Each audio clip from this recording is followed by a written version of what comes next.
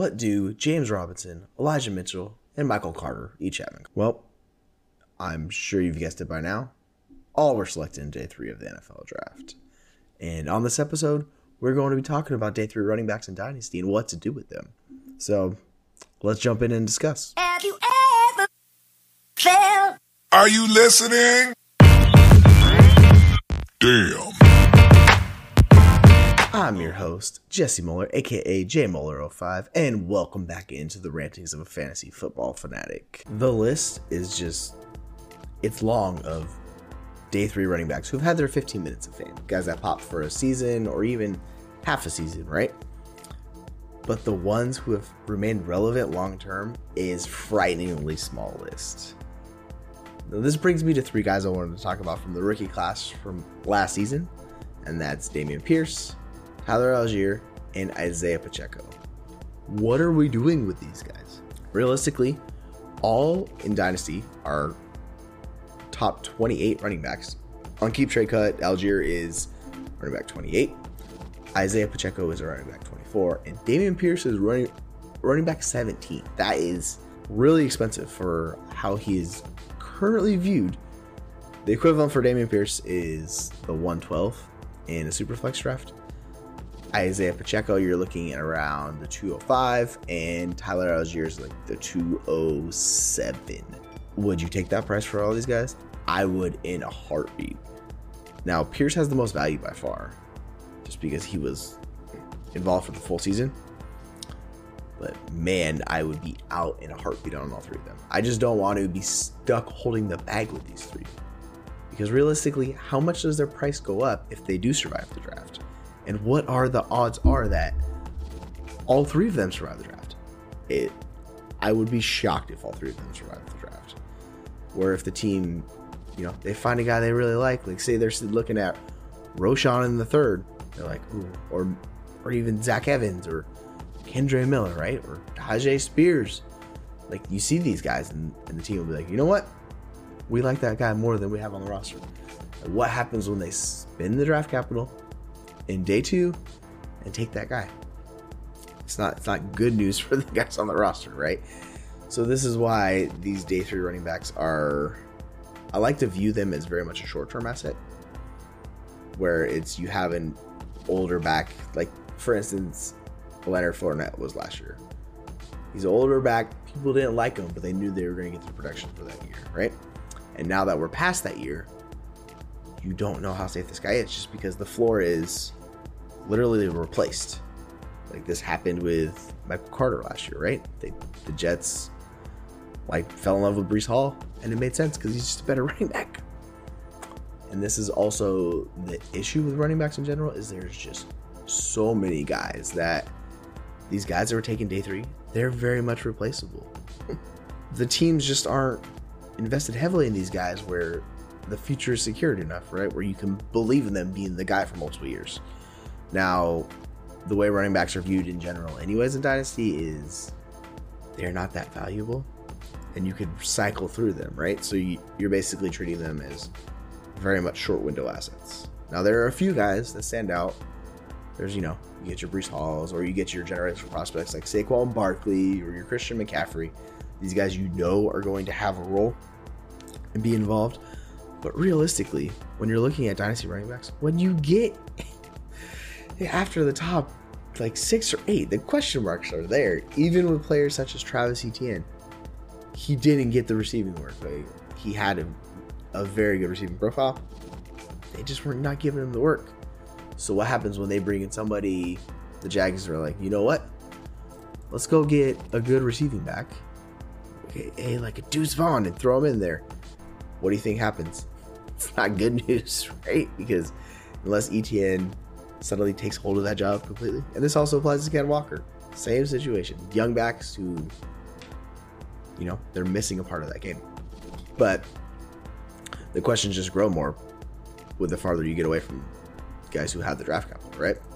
So this is where you have a question of someone like Dameon Pierce or James Cook. I'm immediately going to take James Cook. I don't even care, just because he got round 2 draft capital. That absolutely matters. And the team made a decision where they brought in Damian Harris. And you're like, all right, cool, competition. Not a big deal. Now, yes, Houston did bring in a guy, Devin Singletary, but it's not a lot of money. So realistically, what happens if the team goes out and spends that premium draft capital, right? Now, of those 3 running backs that we're talking about right now, I expect Pierce to survive because they did make that investment where they brought in Singletary to actually, he's going to play a role in that offense. But Pacheco, I don't feel safe with him at all. And I don't feel safe with Algier at all. But it's really just the opportunity cost. And that's what we want to focus on with these guys, right? So is it worth holding Pierce when you can get a future first, like a 24, 25 first? Or you take Pacheco and Algier and you pay up to get like a future first? No, absolutely not. Because they're in that range where they're valuable enough where one person in your league is going to want them, right? At least one, if not multiple. So that's the decision you have to make. And you might need to be active with these offers, but you can find what you're looking for in return. Or you could go trade for whatever wide receiver you're looking for, right? Those wide receiver 2, young wide receiver 3s, right, who have upside, you can move them for them, and a lot of times you get a plus. So that's kind of the decision you have to make as a manager. Do you want to risk holding this asset who, for instance, like you could flip Dameon Pierce for Deontay Johnson, and why wouldn't you do that, I guess would be a better question. And I know Deontay Johnson had a very disappointing season last year, but he's still a freaking target hog and he's going to see work and he's secure. He's not getting replaced. So that's the question, right? But that's up to you to make it. And I wanted to touch on the 2 most expensive version of these day 3 running backs here in a second. So if you like good deals, Deontay Johnson is one of the best in Dynasty with how he's viewed in the market. Another great deal is the P2W Patreon. They just have so much stuff in there. We have the endless amounts of data that P2W produces. We have the Dynasty rankings. We have strategy and a trading chart, players that are buys, players that are sells, individual podcasts, and so much more. All for $5 a month, which is just one cup of coffee. Would you be willing to give up that cup of coffee to help yourself win Dynasty League? I sure would. And if you use the promo code Moeller just signing up for the P2W Patreon, I will grade and rank a Dynasty team of your choice, or help you with the startup draft if you prefer. You get an option of either or. So if you need a breakdown and help with the team and what to do, say you took over an orphan, or if you need help with a startup draft and how to go about putting the ideal build together that you prefer, I will help you with that. It's just one of the better deals out there on the market currently, and I'm a big fan of it, and I use it myself, and it helps me as a Dynasty manager. So the way I look at it, the more information, the more help you can get, the better. Become the best Dynasty manager possible.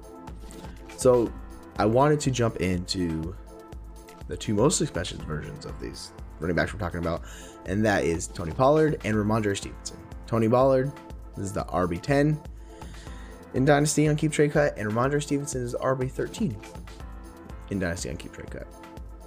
And what makes these 2 so interesting is they have the data of multiple years showing us that they are 2 of the better running backs in the league. Many people say Tony Pollard's the best, like, per touch back in the league, right? And Stevenson just put up a 17% target share last season. I'm not joking. 17% target share. Stevenson was an animal last season. He had 89 targets and 210 carries. He was a bell cow. He was number 6 in weighted opportunities according to player profile. If we look at Pollard, he was just an efficiency beast. He went well past 200 total touches, which some said he might not ever hit, but he cruised past that. He had a 9.5 yards per reception, which is ridiculous, and a 1.82 yards per route run. Pollard was incredible last season, and it showed off. His expected points per game were 12.6, and he blew that out of the water by 3 points per game.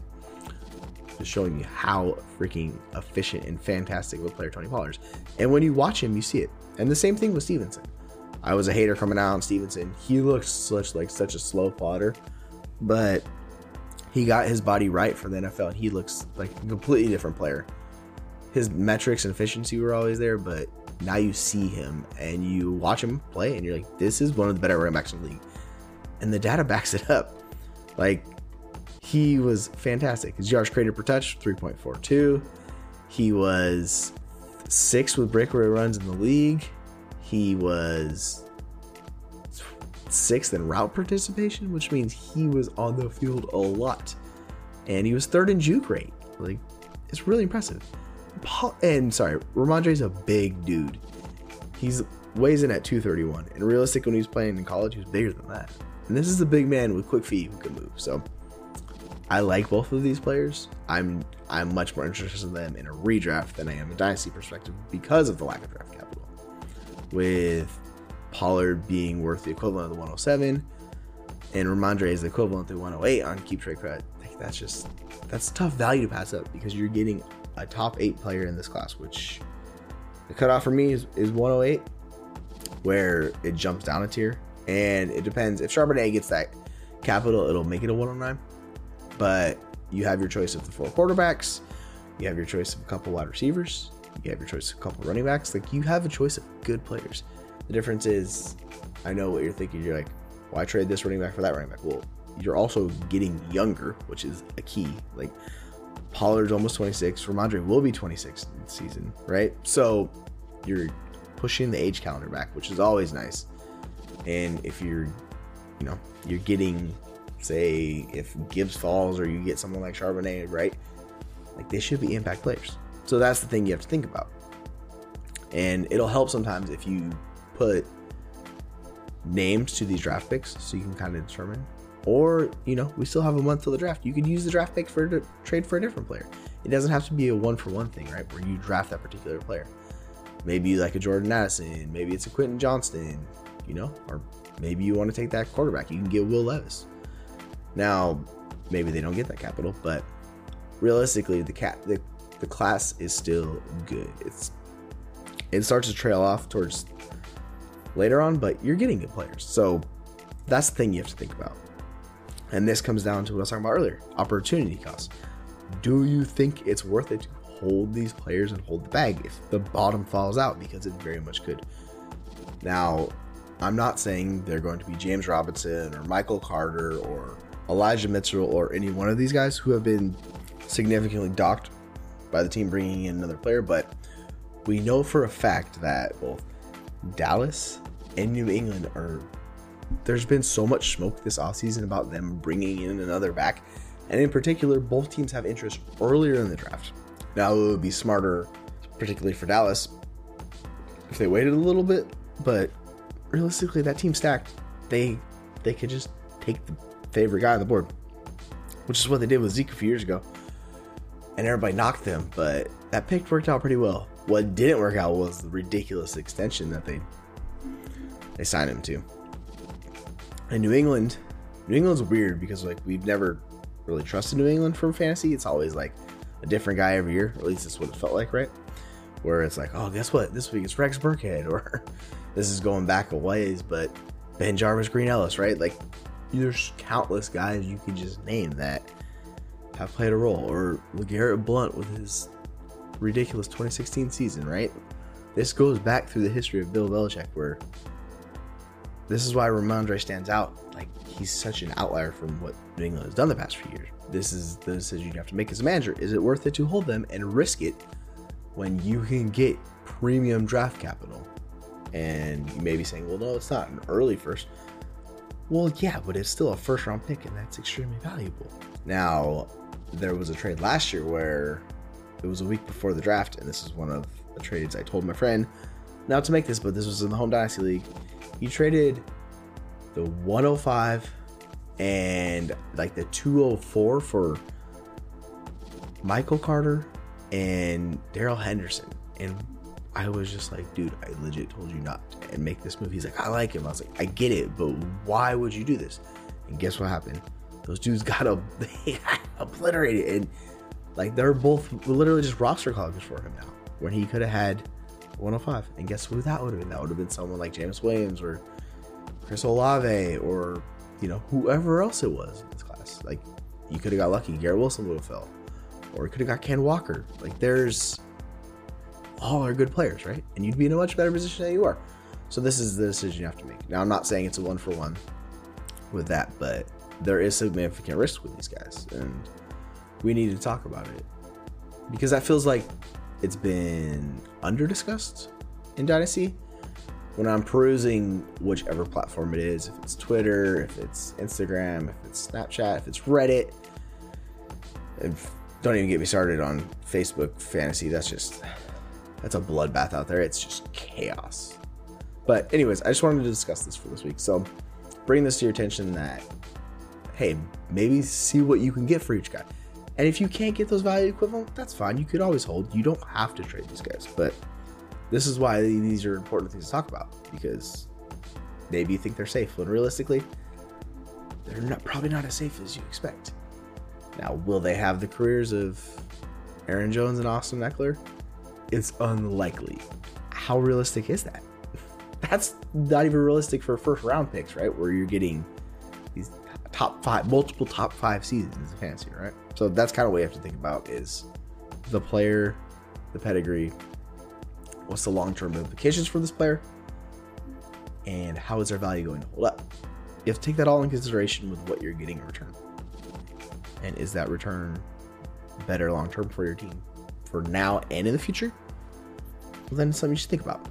So anyways, I wanted to thank you once again for stopping into the Rants of Fantasy Football Fanatic. We will be talking about plenty more Dynasty stuff, and we will be really jumping in the NFL draft because we got less than a month, which it sounds crazy, but we're almost there. Like, we are going to be hot and heavy with NFL draft. So anyways, just want to thank you for coming Have in, you ever and felt take care. Are you listening? Damn.